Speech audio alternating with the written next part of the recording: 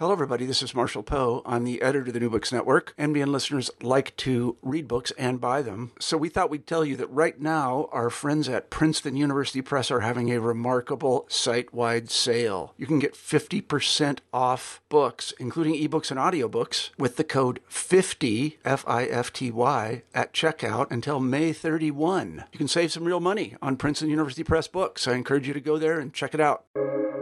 Welcome to the New Books Network. Hello, everybody, and welcome to New Books in Sociology, a podcast channel on the New Books Network. I'm Sebastián Rojas Cabal, one of your hosts in this channel, and today we'll be talking to Professor Erin Metz McDonnell about her new book, Patchwork Leviathan, Pockets of Bureaucratic Effectiveness in Developing States, which was published by Princeton University Press in 2020. Professor McDonnell is Notre Dame Dulac and Kellogg Associate Professor of Sociology at the University of Notre Dame. Erin McDonnell, welcome to the show. Thank you so much. It's great to be here. And I'll just start by saying this, putting this out there. And I don't know if this happens to everyone who reads academically or if this is specifically a graduate student problem, but we'll have like a never-ending list of things to read. This book was on my list, and because the list is long, one tries to get through the book as quickly as one can. But Patchwork Leviathan is a book that is so packed with theoretical detail and kernels of insight throughout that it forces you to slow down. It's impossible to read this book quickly because there's just so much, which was great. So thank you for this book. Well, I'm glad that you experienced that in a good way. It's a thing I've come to realize about how I write. I have this sort of, I want to give all the gifts. And so I tried to think about having a serious intellectual contribution in every single chapter. In a way, the chapters they would have been written differently, but they almost could have been hived off as individual articles. I wrote 7 articles, but I wrote them as a book, seven contributions moving forward different debates. So I guess I apologize for making you read slowly, I'm glad that you enjoyed it in the end. I'm very happy you did that.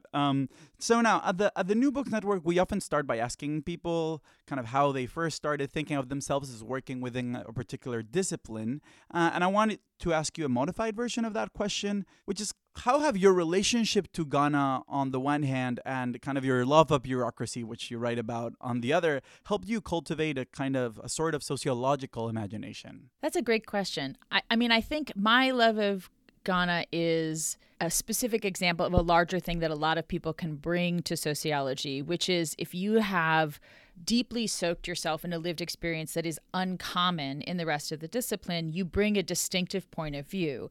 And it gives you a position from which you encounter the knowledge in graduate school, and you can bounce that knowledge off of your own lived experiences and identify the places where there are probable issues with the state of knowledge. And I have different points of view from which I could have come. I am a working class child, my working class background, single mom, deadbeat dad. There are a lot of times I go to talks from education experts and I can see myself on one particular end of that graph. That could have been a position from which I engaged a field and thought differently about what kind of knowledge I was encountering and whether it felt empirically accurate and complete to me. As it was, one of the more uncommon experiences I had was that I had lived in Ghana for 1.5 years before I went to graduate school.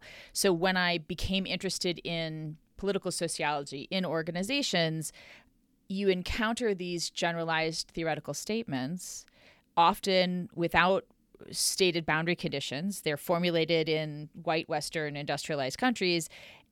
And there was this part of my brain that was like, ooh, but that doesn't seem right. That is not the way it actually works. And so that was a position from which I could identify not only, hey, there's an incompleteness in this theory, but I have a strong reason to suspect that this is wrong and that pursuing this project will have a fruitful payoff. It both helped me identify a direction and decreased the risk of pursuing it. Whenever you start a new project, you don't want to pursue a project where you think this will only be interesting if you get one particular answer and you don't know if you're going to get that answer. So having seen firsthand, that gave me that confidence. And the the project has gone really well and been really well received and has opened so many doors for me to have meaningful conversations with practitioners in Nigeria, Tanzania, Brazil, people around the world who are interested in trying to improve the states where they live. How has my love of bureaucracy helped cultivate my sociological imagination? To a certain extent, if I'm being totally honest, I love the rule. Like, I love social order and I love rules. I was on spring break last week, and I'll just say I am the person who, when standing in a long line and seeing someone clearly trying to walk straight up the middle of two lines and pretend like they're not passing 50 people, will step into the gap and tell them, oh, no, thank you. That's not going to work. We have order here. Oh, so you're a guardian of order. I am a guardian of order. Yes, I'm a very assertive guardian of order. Because I just love it silently. I'll just say that. I love it very aggressively. I love it to the point where I'm willing to get into fights with people at theme parks, apparently. So I don't even know why I love order so much. Maybe I need to like lay on the psychology couch and figure it out. I can't remember how much of this actually made it into the intro to the book, but I had a long paragraph written about how insufferable I am in airports, because airports are bastions of disorder, and I move through an airport constantly analyzing, if they just did X, Y, and Z differently, it would be so much better. You would improve people's frustration immeasurably and reduce.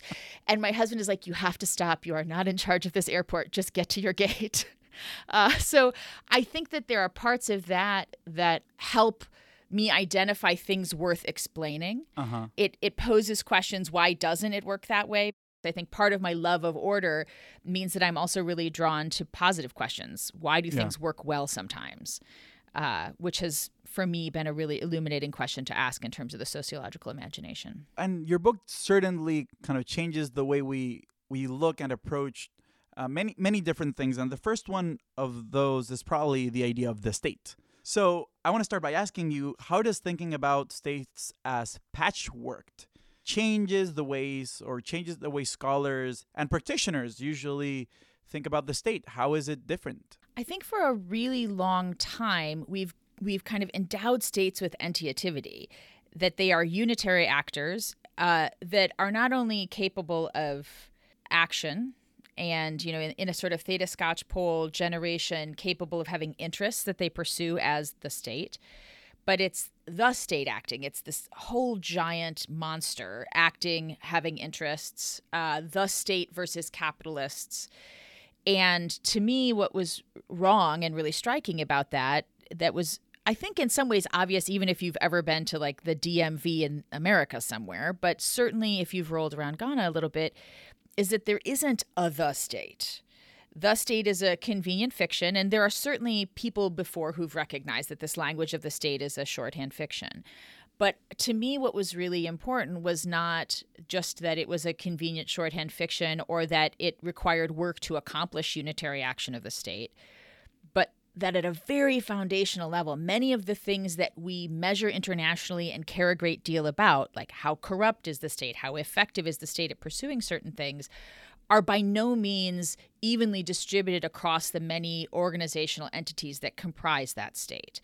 And so we may be completely missing the story if we say, for example, the state is a 4 out of 10, when really you could have some entities within the state that are an 8 out of 10 and some that are a 2 out of 10. And so depending on whether the policies you're pursuing are health or regulatory, you might experience a radically different level of capacity out of that state with huge downstream consequences for how citizens experience it and how those policies get enacted. And so to me, cracking apart that monolith, especially with respect to the capacity and effectiveness of states, and understanding how those ministerial portfolios of the central government operate sometimes very differently is a really important next step in our understanding of how the state as an actor is influencing so many of these other outcomes. So the state is not a thing. That's what you're telling us. It's not that there are no states, but it's more like the state isn't a thing. Yeah. What we call the state is this weird agglomeration of many, many different things. And it does sometimes hang together. There are formal structures that do bring it together. But nothing about it is evenly distributed. And so we run great risk when we make theory or calculations that assume that to be the case, whether it's interests, which other people care about, or whether it's something like organizational effectiveness, which I care a great deal about. And if we don't recognize that, then we never even get to the stage of measuring that so we can understand the contours of those differences and make better choices about those differences. And I think that the patchwork image really kind of drives that home. Now, tell us a little bit about how these pockets of effectiveness emerge, and particularly how they emerged in Ghana. Like, how does that work? How do they manage to do their work so well? This is the $1 million question, which we, of course, could talk for an hour about. I think the brief view, one of the things that I wasn't sure about going in and figured out, both from the Ghanaian cases but also from the comparison cases, is that there are at least two primary tracks. And one of them is upon the development of a new organization that hasn't existed before. And it could be at the level of a large formal organization, but sometimes these are within an organization. So it could also mean the creation of a new unit within an existing organization. Those moments of organizational birth are opportunities for one of these hyper-productive groups to emerge.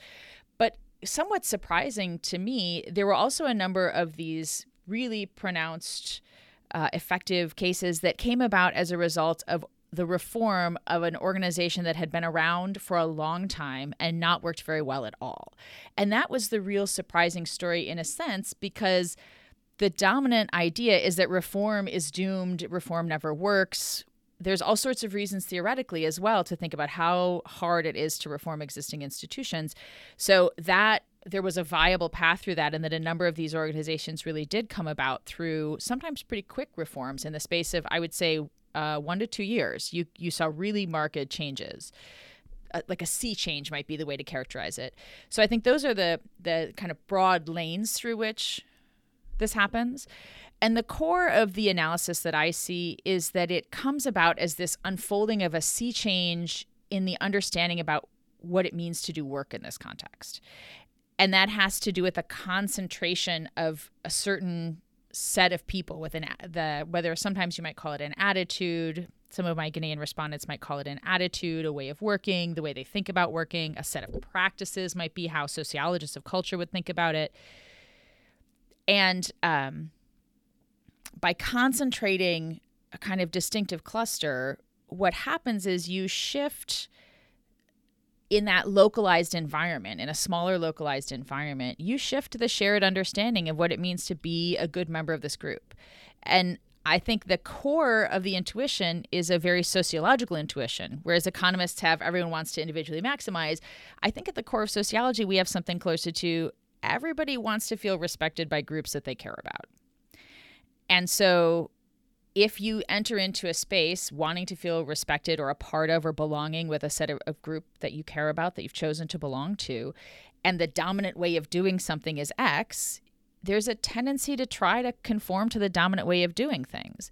So the prevailing challenge is that in a lot of these states, it's hard to get enough of the people who are acting and doing in a really effective organizational way into a space such that that is the dominant way of doing something. And I think that that's one of the reasons why many of these groups start out relatively small. So looking at the origin stories, often we're talking about either groups within an organization that are small-ish, like on the scale order of about 30 people, or at the organizational level, the organizations start out small as well, something in the 100 to 150 when they're initially founded. But the important thing to realize is that this can scale over time. So, for example, really paradigmatic cases of anti-corruption organizations that are very, very successful now in East Asia, when they were started with 25 people. And those 25 people developed a really strong sense of bonds with each other, a strong sense of shared vision about what they were about, tightly identified with the organizational mission. And once that was in place, when you add new people in, they walk into an environment in which that's the dominant way of being. That's what you have to do to feel like a good member of this group, to feel accepted, to feel belonging.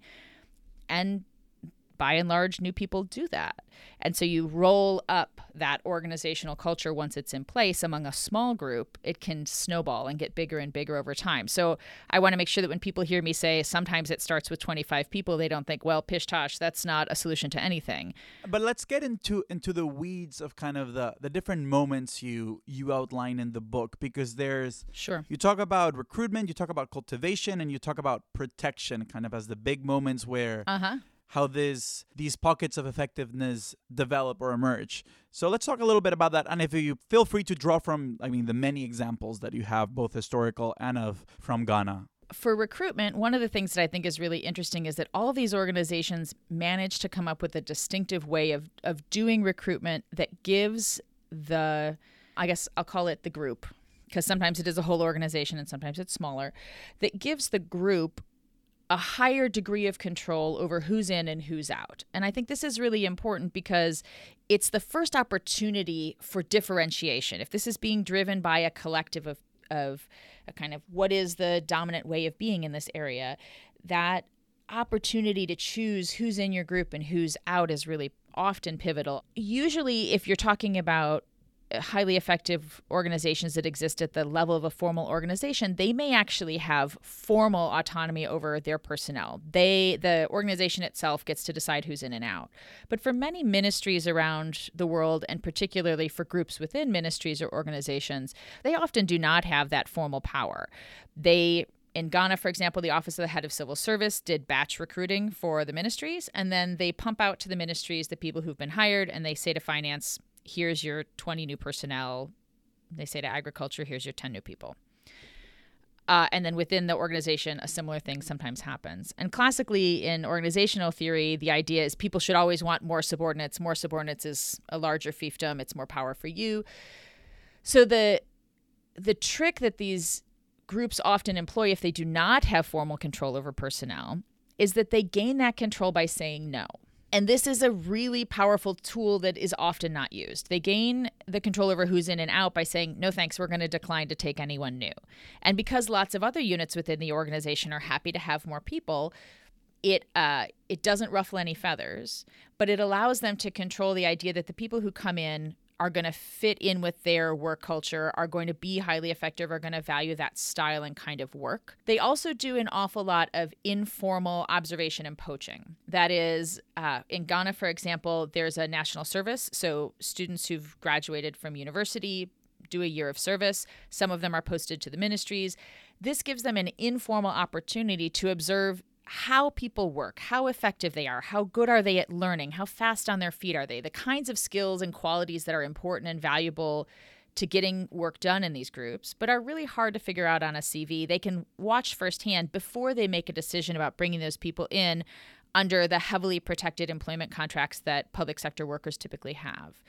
The other thing that happens, and I think this is really important because it highlights a moment where this really hyper merit-based recruitment can look on surface kind of a lot like patronage, which is that these groups will often try to use social networks.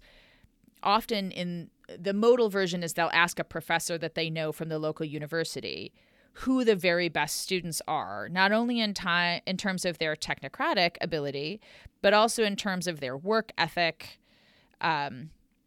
That allows them to kind of discern these hard to evaluate qualities, these qualities that are not well represented by a number on a test or by a line on a CV, but that are really vital to getting work done, knowing that you can rely on someone to go the extra mile, to go above and beyond, someone who's really eager to be professionally successful. So they're using their networks to discern that. And these are interesting things because people often will say, no, this organization has no autonomy. They can't control their personnel. But if you start to scratch the surface, these characteristics are available to organizations in a lot of different contexts, not just Ghana. I've been having some conversations with collaborators in Brazil where similar things happen.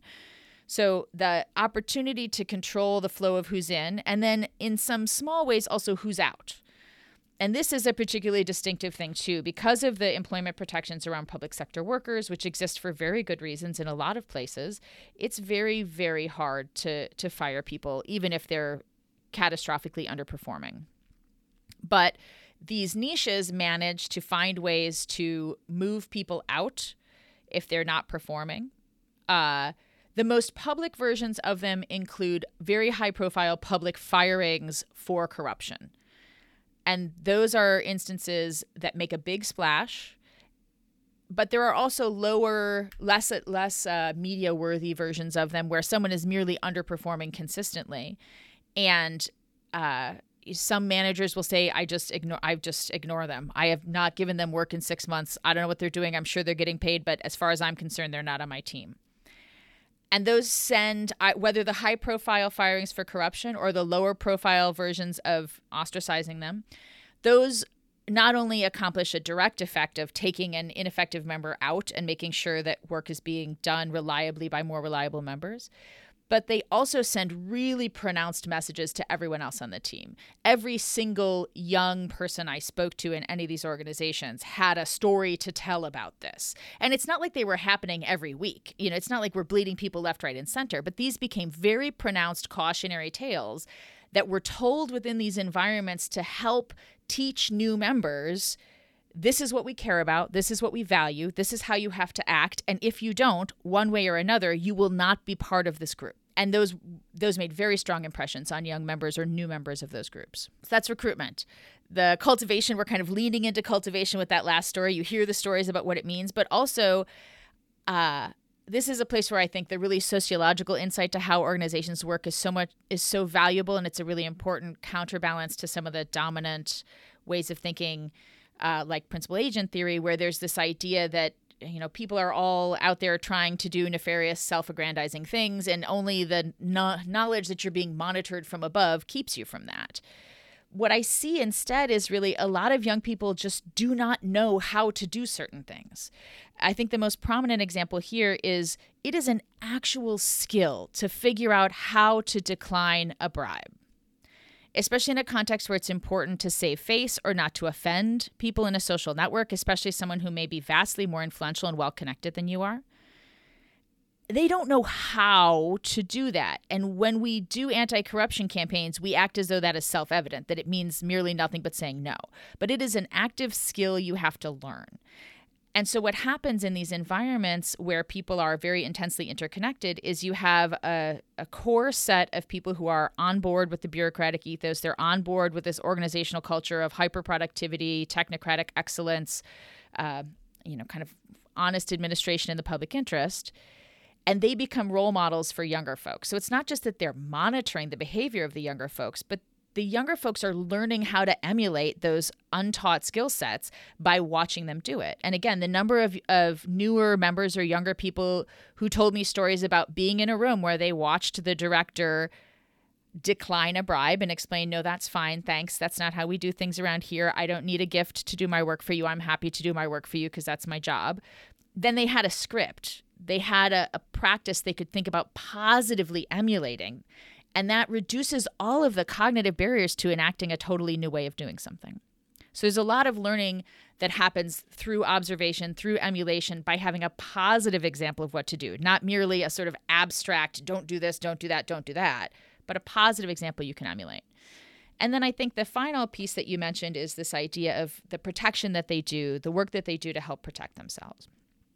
There's a lot of disruptions. They're in these highly disruptive environments, in part because many of the people that they have to interact with to get their work done aren't coming to that interaction with an assumption that they're going to work in this kind of hyper-organized, technocratic way.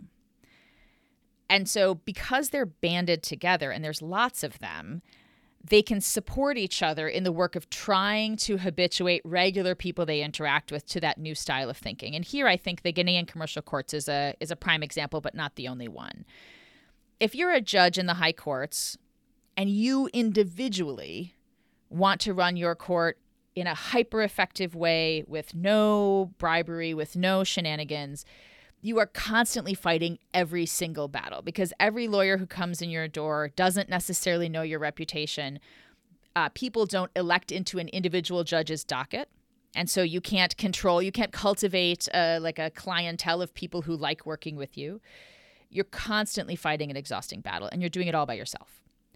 But the commercial courts, because they had a certain kind of judicial purview, people could elect to take commercial cases either to the commercial courts or to the regular high court. So you could cultivate a clientele who could elect in if they liked working with you. There were 6 of them, and they all towed the line together. So people knew if you walked in that building after your first experience with the commercial courts, or if you're a slow learner after your second experience with the commercial courts, you knew if you walked in that building, you better have your papers on, you better have your judicial outfit all set, you better come on time when they called you. They knew that that was what they had to expect. And so it meant you could cultivate a clientele of lawyers who knew what to expect, for whom it was worth it to learn those new ways of doing things. It was worth it to figure out how to be on time and have your papers together, because it meant you could also get a faster decision, which was beneficial to the lawyers and the clients. And they were able to cultivate that because they were a unit, and they could do that signaling collectively. Yeah, it was not down to a single individual to bear the cost. Yes. And they also build in a lot of slack, which is, I guess, the thing we haven't talked about explicitly yet. This, to me, is a really interesting thing I wasn't expecting. And it was kind of confusing to me the first couple times I came across it, because people would just mention for one reason or other that they had to be out of the office. And there's lots, as I said, lots of disruptions. You can be called away because you were seconded to another unit, and you reported for work on a Tuesday and you found out you were going to spend the next 6 months in another ministry. It could be because you got malaria, so you're out of the office for a while. If there's a funeral, you're out of the office. There's all sorts of things that pick people off without warning. You can anticipate there's going to be uncertainty, but you don't know when or what form or for whom. And I was really struck that people were mentioning that they had regular meetings with someone else in their group to keep them abreast of what was going on, that they had someone else who could, the language they used is just jump in. Yeah. This language of jumping. And when I saw it at first in the Bank of Ghana, and then in the Ministry of Finance, and then in the commercial courts, at some point I realized, good grief, this is a really common strategy to have someone who has your exact skill set and who is up to speed on what your projects are, so that if there is one of these unforeseen disruptions, there's no disruption in the actual provision of services and the work of the organization, because that other person can jump in and carry that forward. So I think it forces a rethinking of what Slack looks like in these organizational environments with high uncertainty. If you look in an environment like that, it'd be easy to say Slack is a horrible thing. It's a waste of resources. Why would you duplicate anything? But if you understand how much uncertainty they face and how pulling someone out can cause these catastrophic disruptions, it actually makes a ton of sense to have Slack in that environment. Definitely. And so that's one way in which you talk about redundancy in a way that runs counter to kind of the conventional understanding of what's good organizational design. And the other one is something that you've already mentioned, that is kind of this critique of the principal agent problem and the whole kind of monitoring as the antidote to any sort of bad behavior. And I want us to talk a little bit more about that, because your book definitely opens up new ways for thinking about cognition, culture, and their relationship to the state. And that is closely linked to that critique to those popular ways of thinking about antidotes to corruption that kind of runs through the whole book. So to use your own words, you write that practice is far more effective than punishment. Do you go deeper into that? Sure. I think right now, most of our policy approaches, most of our actual action that's being taken in organizations is based on this assumption that every choice people make involves them sitting down and deliberately considering the angles, the costs, and the benefits. So the idea of punishment is that by increasing punishment, we increase the costs of an action, and then by implication, we think we make that action more likely. And I think my book opens up the idea that there are 2 big problems with that. One, punishment is fairly good at reducing the focal behavior, but it's not always good at cultivating the desired behavior. Like I said with the corruption example, how do you say no to a bribe is a real problem. What does it mean to do a different behavior? We don't just get the opposite because we tamp down on one. I think one of the great examples of this, there's some research that was done on traffic police in Ghana, and this happened to be an increase in monitoring, which is to say, because there's an increase in monitoring of police, it's assumed that the costs of collecting bribes will go up. This should reduce things. And instead what happens is they collect fewer total bribes, but the amount of the bribes they collect goes up, and the total money they take in goes up. And so this effort to reduce bribery has increased and concentrated the costs of bribery, increased the illicit funds being taken in. It hasn't really tamped out the problem, but it did reduce the total number of bribes being taken, which was what it was intended to do. So it didn't mean that we got a panacea of honest traffic cops. So I think that idea is really important. But also I think these approaches that assume, well, if we just jack punishments, we'll get the desired behavior, ignores how much of our daily life is really just a quick enactment of habit or a kind of impulsive taste about what just feels right. When I'm teaching this to students, what I often say is, did any of you rob anyone on the way into school today? And the answer is like, you didn't sit on the corner and consider the pros and cons of whether you could rob someone. It is just really not your habit to rob people on the way into school. That just never came up. You didn't consider it. You didn't consider the costs and benefits. It's just not in your habit set. And there's lots of other things that are in your habit set, for better or worse, that we do every day. And I think if we accept how influential things like habit are, what we're used to, our lived stock of how we know how to be and move through the world, it opens up different ways of thinking about what change in organization actually means and looks like and how we would go about doing it, not through a lever we can pull seemingly easily at the top, but through a more laborious process of rethinking what people are accustomed to, of providing positive examples for them to emulate of alternative behaviors to help them do the hard work of cultivating a different habit set. This whole thing is very interesting because in many instances of the book, you're kind of like the things you identify as being highly conducive to like bureaucratic output don't look like, Max Weber told us bureaucracy looks like. I would like to know more about how do these seemingly unbureaucratic practices end up fostering bureaucracy? Is like, how is this changing our understanding of the nature of bureaucracy, or what do we look for when we're looking to find bureaucracy somewhere? When I'm talking to sometimes even academic audiences, but certainly non-academic audiences, I have to downplay how much I use the term bureaucracy because I think of bureaucracy as a good thing. We love it. Bureaucracy is order, it's rule of law, it's the idea that there's a set of visible things about how work is supposed to be done. And even though it's an imperfect approximation, people then make an effort to do that. But I guess often a more accessible way of thinking about this is something like organizational effectiveness in pursuit of the public good.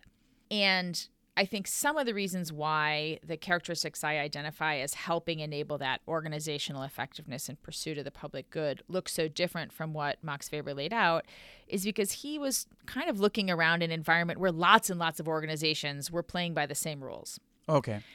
And so I think about this as, in nerd speak, it would be like hegemonic bureaucracy. If you look around you and everywhere they're playing by the same rules, then there's a certain set of things you can do, conditional on that expectation, that will be low effort activities that will help you prosper as an organization, that will help your organization accomplish its mission.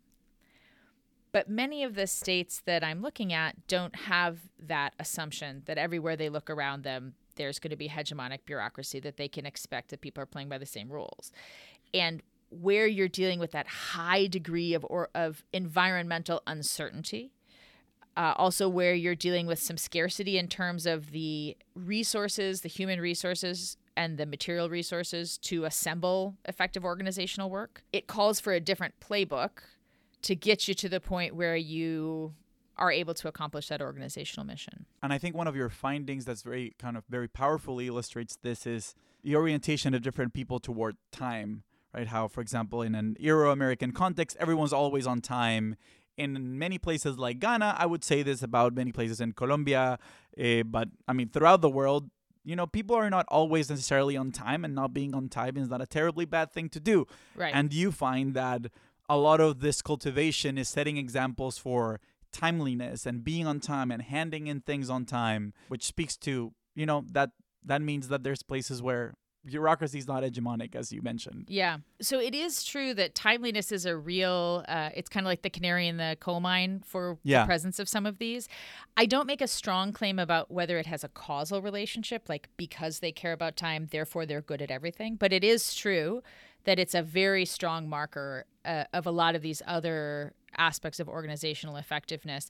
I can at least make the claim even if it may or may not be causally related to their effectiveness, that it is very important to their sense of self and their sense of distinctiveness from other groups. It's a thing people are hyper aware of, makes them different from other aspects of the public sector, and about which they feel proud. So now let's transition into talking more about leaders and leadership in general. And one of the things you're writing with or writing against is the idea of or concept and accounts of executive will, right? That these organizations and these pockets of effectiveness, or these very effective large organizations, flourish because there's usually like a president or a very powerful minister that like inaugurates them and actively watching over them all the time.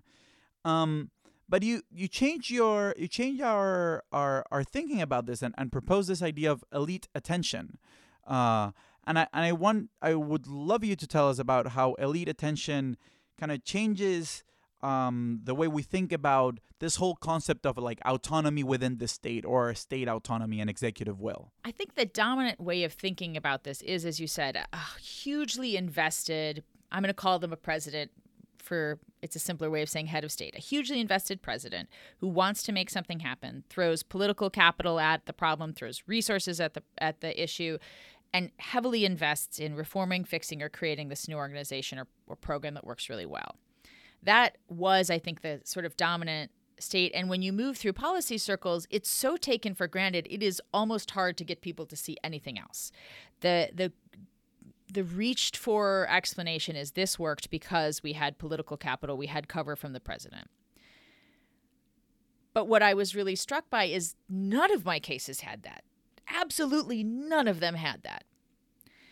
And so I had to start thinking through what actually was going on instead. One of the early things I saw was that also from some of the secondary existing literature, you can see that the opposite of that is a problem for organizations. If a president is dead set against you succeeding, that is very hard for an organization to flourish in that context. But I realized that we have treated those two things like they exhausted the possibilities. The president was either totally for you or totally against you. And looking at my cases, actually, there's a huge chasm in the middle that exists between those two extremes, where you have much less intensive elite attention. The president is not positively showering you with resources and attention. The president is not negatively showering you with attention and efforts to subvert your goals. There's a huge range in the middle of elite attention where they can be more moderately either inattentive, they're not aware of you, or they're aware but they're not paying attention. Because presidents, like all other humans, have finite cognitive abilities to monitor things. And in particular, a lot of the states in which this is happening, they also have really imperfect monitoring systems. They can't make knowable what's going on everywhere. And so they have to make choices about where they're going to spend their attention, where they're going to expend their political capital. And there are lots of places that are just in the shadow of that attention. They're not high priority. There can also be places where I call it merely willing elites. The president knows you're doing something, and he's okay if it works, but he doesn't care if it doesn't work. Yeah. And all of the cases I found of successful organizations actually fit into those two camps. Either the head of state was seemingly completely unaware or indifferent to the existence of this going on one way or another, or they were moderately aware and they'd have been happy to see it succeed, but they wouldn't have cared if it failed. And I think that's an important thing for us to start to be more mindful of for a couple of reasons, one of which is incredibly hopeful. If you are a government bureaucrat somewhere and you dream for your organization to be better, and a lot of them do, you don't have to become the pet project of your president to succeed. It is possible to do this. In fact, we don't know how representative the cases I have are, but it seems to be the modal option in terms of what I've been able to see. But also because I think it asks us to really open up a ton more questions about why this happens. If you believe that effective organizations or organizational reform is only possible in the context of a heavily invested president who wants to see it happen, people tend to treat that as a sufficient response. And my work suggests that is not even close to a sufficient response. And we have to really think through the dynamics of how that plays out. Because there are also plenty of contexts that we don't talk about enough where a president had an existential crisis. They threw all of their resources behind making something happen and it failed, didn't get off the ground. And so I think opening that space up and thinking what's really going on there. And just in brief, what I wind up saying is that the president supporting reform is an example of one way to provide shelter to an organization that shelters it from political or patronage influences and allows the possibility of something more technocratic to flourish. But it's not the only way to provide shelter. And elites not paying attention to an organization is another way that can potentially happen. If no one sees it in their vested interest to interfere with you, you can get a fairly high degree of shelter from political influence merely because no one cares. And there's this other element that you write about, which is that even sometimes it might be desirable for you as the leader of an administrative subunit of whatever state to fly under the radar, and people try to fly under the radar. Yeah, the leaders of these groups try very hard not to ruffle feathers, especially, I would say, in formative periods of time when they're getting off the ground, because you don't want to tick people off.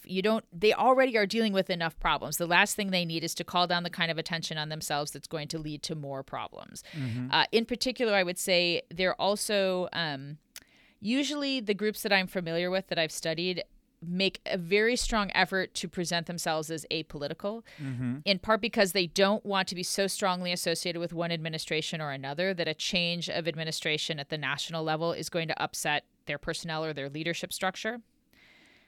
And so that means often also minimizing the credit that they're claiming in some ways and trying to displace that credit for the accomplishments not onto themselves as a potential political rival for being so good, but onto the system as a whole and really sharing the credit with the organization as a whole. Let's keep talking about leadership because, and again, in kind of these more popular or conventional accounts of bureaucratic success or organizational success, you have these stories of very charismatic leaders that, we give them a lot of power in the stories we tell about the organizations as if they changed everything and it's because of them that things, and their charisma especially, that things turned out the way they did.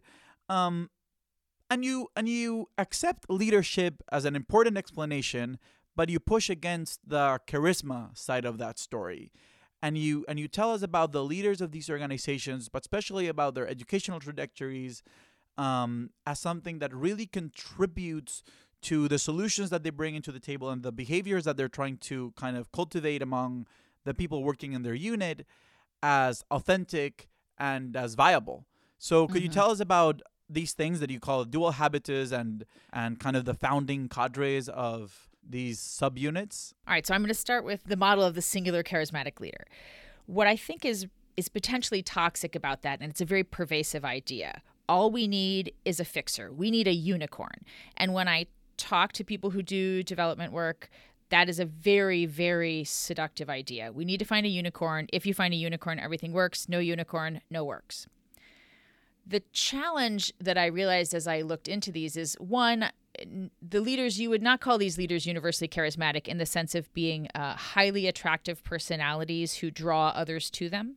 Some of them were reclusive. For lack of a better word, they were old school nerds. Some of them were a bit bristly, prickly characters. They were by no means gregarious, lovable, characters. So despite these widely varying personality types, they nevertheless had a ton of loyalty and admiration from the people who worked with them. Unpacking some of that, what I think is really interesting about that, what is a different model in some ways for running management in the public sector, is that the model of the charismatic is the model that takes Steve Jobs and he puts him on a pedestal and it says he is a singularity. What makes him a unicorn is that he is not replicable. And that's really seductive for leaders because it implies that you are not replaceable. You are necessary. But when you lead from that assumption, you lead in a very lean way. You hoard powers to yourself. You hoard glory to yourself. I remember as a graduate student reading a classic book in organizational theory and learning that what really differentiated people who got promoted from people who didn't get promoted was their ability to claim to themselves wins and diffuse onto others' losses. That's a really lean and selfish way of managing that is very individually focused. These leaders, what accrued a lot of loyalty and admiration to them was that they lead from a place of tremendous generosity. They intentionally devolve meaningful powers and decisions from themselves to others. They're giving real power away to others and trusting others with that power.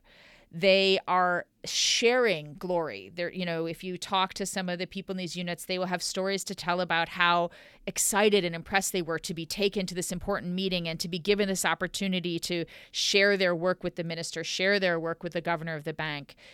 That endeared the leader tremendously to them.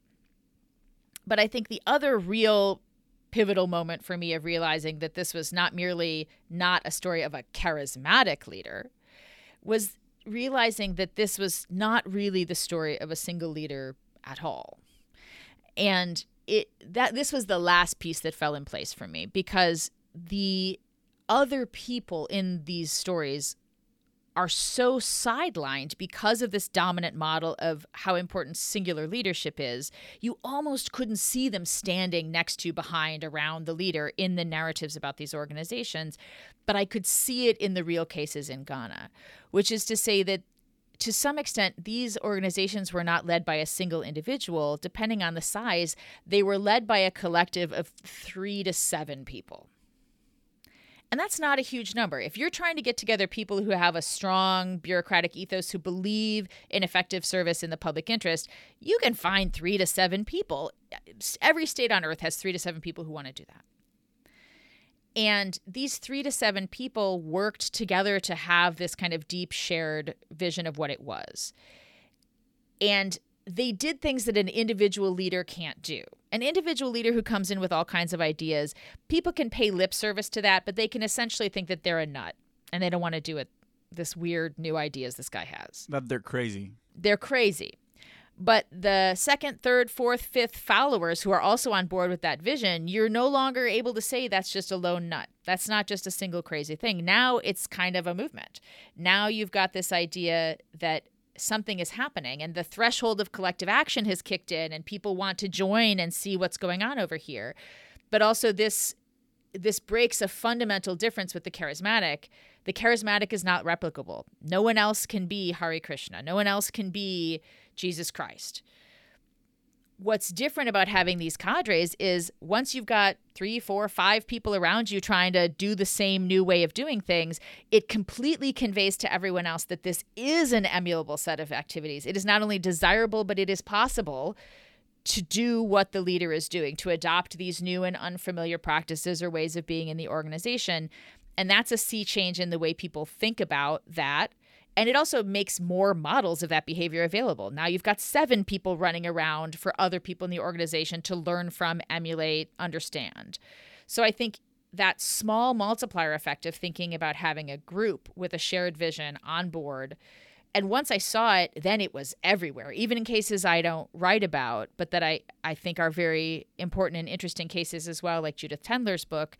It's in the background is the story of a governor of a province and a set of his lieutenant governors who essentially ran around the province trying to make sure that merit was exercised in recruitment and support groups that were trying to do that kind of work.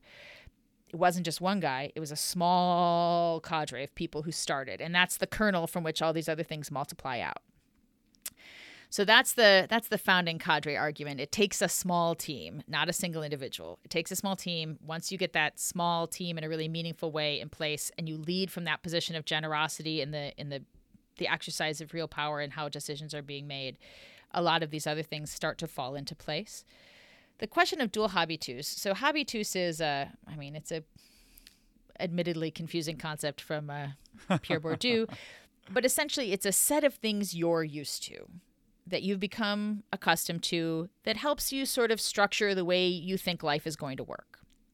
And once we have that set, it's like a set of ways of doing and being, and we apply those to different situations we encounter. They're really familiar. They're easy. They don't take a lot of effort for us to apply one of those common and comfortable habit sets that we've developed through lived experience.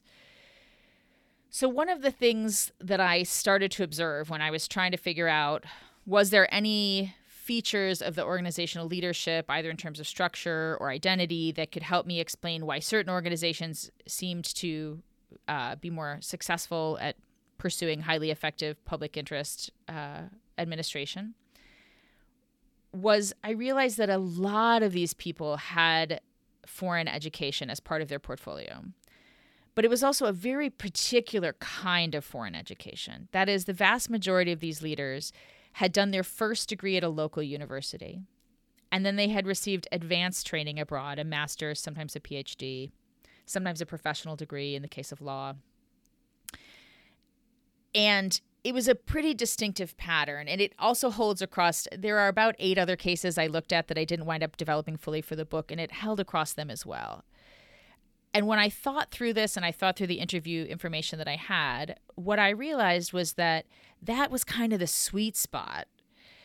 Having a first degree locally meant that those leaders were very deeply entrenched, not only in the local culture and practices of the country in which they worked, but in the elite social networks of the countries in which they work, because they went to that flagship university. They built those elite networks and connections with other people who were positioned throughout the state, throughout private sector, in different positions that could influence their work or help them get things done.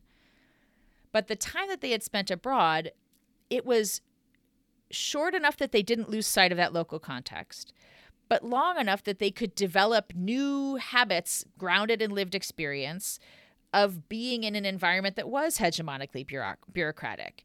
And often what people will say is, to circle back around on time, they would say things like, when I first got there, I didn't realize that I had to actually come to class at 9. And then when I started coming to class at 9, I thought, it actually, this works pretty well. You could get a lot done when everyone shows up to the meeting, the 9 o'clock meeting at 9 o'clock. It's not the only example, but that's just an example that circles back on the time example. So they would have these experiences of lived experience that convince them, hey, there are some aspects of doing organizational life this way that are genuinely beneficial. They developed a taste for it. They developed also a habit set. They got used to doing it in a certain way. They knew what those practices felt like. They had those positive examples they could emulate already dialed in. And then they go back into their states, their countries of origin, and the states and their countries of origin. And now they have kind of binocular vision. They can see both those things at once. And that makes them able to do this really amazing bridging work, because they can see both of those at once in one person. Often development projects or efforts to reform states mean all of the knowledge, the local knowledge, is held by one actor, and all of the reform knowledge is held by another actor, and the communication breakdown means that no one fully understands that other position. But when those two perspectives are held within one individual, they're able to come up with really creative, effective ways of fusing those two things to bring those the best of both worlds into alignment. So that's the idea of the dual habitus. I don't think it's the only way to do it. And I want to be really clear that I'm not saying this is a great white savior. You have to have gone to the UK for education or you'll never run an organization. I think there's lots of other opportunities. And indeed, these pockets of effectiveness locally are becoming places where new people are getting that taste, exposure, experience, training that they're then taking to other locations. You just need some kind of bubble where you can have that personal lived experience. And if you don't mind, I'm going to tell a brief story about a thing that didn't get into the book. I wrote, little known truth, I wrote an entire chapter on an American automotive assembly plant. And I wanted this thing in the book so bad, mostly because I really wanted to make the point that this is not a lack of foresight on the part of public sector workers in Ghana, Brazil, Nigeria, China. This is just that people everywhere, whether public sector, private sector, West, the global South, are very, very structured by what we are used to, by the habits and the systems and the tastes that we are accustomed to. And so even if you can know with absolute certainty in the 1980s that Japanese manufacturing was a superior form of manufacturing on every metric the automotive industry measured, that wasn't enough to bring it into being in American manufacturing. They couldn't turn the Titanic to it just because they knew it was better. But there was one plant. It had previously been the least effective plant in the GM industry. And Toyota wanted to do some joint manufacturing with an American manufacturer to break into the American market. And GM wanted to learn the secret sauce. And so each of them, kind of thinking they were getting one over on the other, agreed to do this joint venture. And GM offers up effectively the worst plant in their entire place.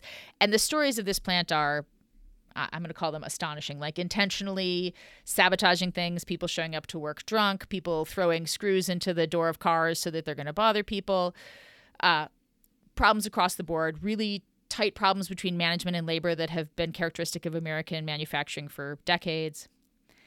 And in the space of about 2 years, they're able to completely turn it around, despite the fact that they fire everyone, and then almost all the people they hire back are the same workforce they just fired. And part of the core pivotal change in the middle is that they take, I'd have to look it up to get the numbers. I want to say it's like 250 to 300 of these guys from all the different jobs across the manufacturing plant, from low to high, not just the management. And they fly them to Japan, and they spend about 2 weeks shadowing their counterpart in Japan. So they are getting that immersive lived experience in what the totality of this system looks like when it works well. And you take these, pissed off union guys who never believed that management would look at them or care about them, and you put them in an environment where they are literally moved to tears, telling stories about seeing a worker stop the production plant so that they could fix a problem and not getting punished for stopping the assembly line and getting rewarded for helping make this incremental improvement to production. It was a radical sea change in what they thought was possible. And then you bring those guys back and they spread the gospel, to be glib about it, to the other people who haven't gotten to go, but they constitute this lived experience of another world is possible. And actually, I've seen it and it's desirable too. And here's how we do it. These are the practices and the experiences and the ways of being that help get us to that vision. It just burned people's brains to encounter an American car example at the end of a book about states in the global South. But I love the idea that there is something more transcendent about how cognition and habit and habitus and the need to have a lived experience in an alternative reality, for lack of a better word, can be so transformative to moving organizational change. You heard it first here, or however people say it on the radio. Now that Patchwork Leviathan is done and out in the world, what are you currently working on? It's been an explosion of really exciting stuff going on lately. I'm collaborating with the Brazilian Research Institute to work on, we're going to try to develop a measurement of the esprit de corps. So esprit de corps is a really popular and important concept in a lot of work on the states, and I would say it is absolutely a characteristic feature of pockets of effectiveness, and it turns out we don't have really good ways to measure or decompose what that is. So we're working on that. We're also going to do a multi-wave survey of the Brazilian bureaucracy to look at measuring and identifying pockets of effectiveness and looking at the correlates derived by several different working hypotheses, one of which is its Weberian characteristics, one of which is it's some of the inverted characteristics that I identify in my work, having to do with the bureaucratic ethos and cultural components, and then some other classic ones having to do with incentive structures, with leadership, things like that. So that's going. Another project I am over the moon excited about right now is a partnership that I've undertaken with the World Bank to study a training program that is right now being done in the water sector. It's an initiative that's been undertaken by the water sector in particular.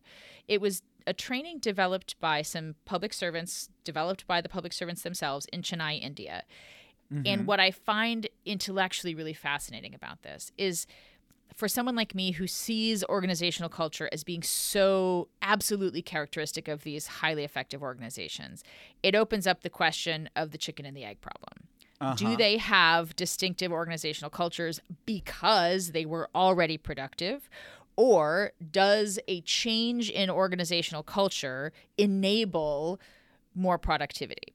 So this training allows me to tap into that because it is a training that changes literally nothing else. There are no changes to the terms of service. There are no change. Nothing else is changing. But the whole organization is getting trained. And normally we think about, if you've been trained in the American West, training seems like there'll be some dull video that comes on and your eyes will glaze over and you'll roll your eyes and think this is a stupid waste of my time. This training is so exciting to people. They love going through this training. It is a 4-day immersive. You live together for 4 days. You get trained with groups of about 20 to 30 people, and just week by week they go through. It is conducted by people from your organization. So it's not some dusty old white guy flying in from Holland to tell you how to be. It's very inductively, it's grounded in the person's own value system. So it's not the organization telling you, these are the McDonald's values, get on board. It's tapping into people's own deeply held internal values and connecting them to the work that they do at the organization. And some of the results coming out are just astonishing in terms of the ability of unleashing the intrinsic motivation and the creativity and problem solving of everyday public sector workers on the front lines. And so I think I'm really excited about the potential for us to say, yes, actually, you can catalyze real performance improvements by intervening at the level of organizational culture.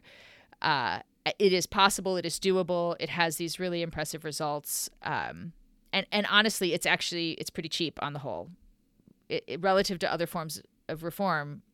And people love it. And then I am launching a 5-year research project to go back to Ghana. And it was funded by an NSF career grant. And what it's going to let me do is ask the other another follow-on question, which is, okay, let's say you've got a pocket of effectiveness. Now what? The big $1 million question I frequently get once people buy into the idea that these exist, and then they want to know, how do you get one? And then they want to know, how can you spread them? Like, is this the seed through which a sea change will happen? So I'm going to go back and story. Yeah, I'm going to go back and look at the case of the Ghanaian commercial courts, which at the time that I first did the research were just located in the capital city. And since then, 2 important efforts to diffuse that organizational effectiveness have taken place. So it'll allow me to test a couple different hypotheses against these 2 places. One is a replication of the institutional model throughout Ghana's region. So now you have 6 regional courts that are meant to be little mini replicas of the first initial court, which is great because often when we replicate success, we're trying to move it somewhere. We're trying to move it across cultural boundaries. We're trying to move it across sectors, and all sorts of things can go sideways. Here we've got same culture, same sector. And then the other is that alternative dispute resolution, kind of simply pretrial mediation, was one of the specific mechanisms that the commercial court pioneered that was attributed in large part to its ability to handle a very, very large caseload and a short time to case completion. So that was something the Ministry of Justice has kind of taken up and made available to high courts throughout the country. They're rolling it out over time. So that's another opportunity to dig into and understand, because there's a 2-part sort of conditional. One is, does a justice use alternative dispute resolution or not? It's available to them. Do they use it? And then conditional on using it, there's high degrees of variation in how successful they are in actually resolving cases with it. So it's a kind of 2-step thing that allows us to unpack what are the things that are explaining why some people are using it and some are not, and the success of actually employing it. And so again, there's some working hypotheses derived from organizational literature and sociology to help us explain that. So that'll be occupying a lot of the next 5 years of my life too. Well, I think we're all really looking forward to the next book after listening to all those new projects. Erin McDonald, thank you so much for coming to the New Books Network. Absolutely. It was a pleasure talking to you today.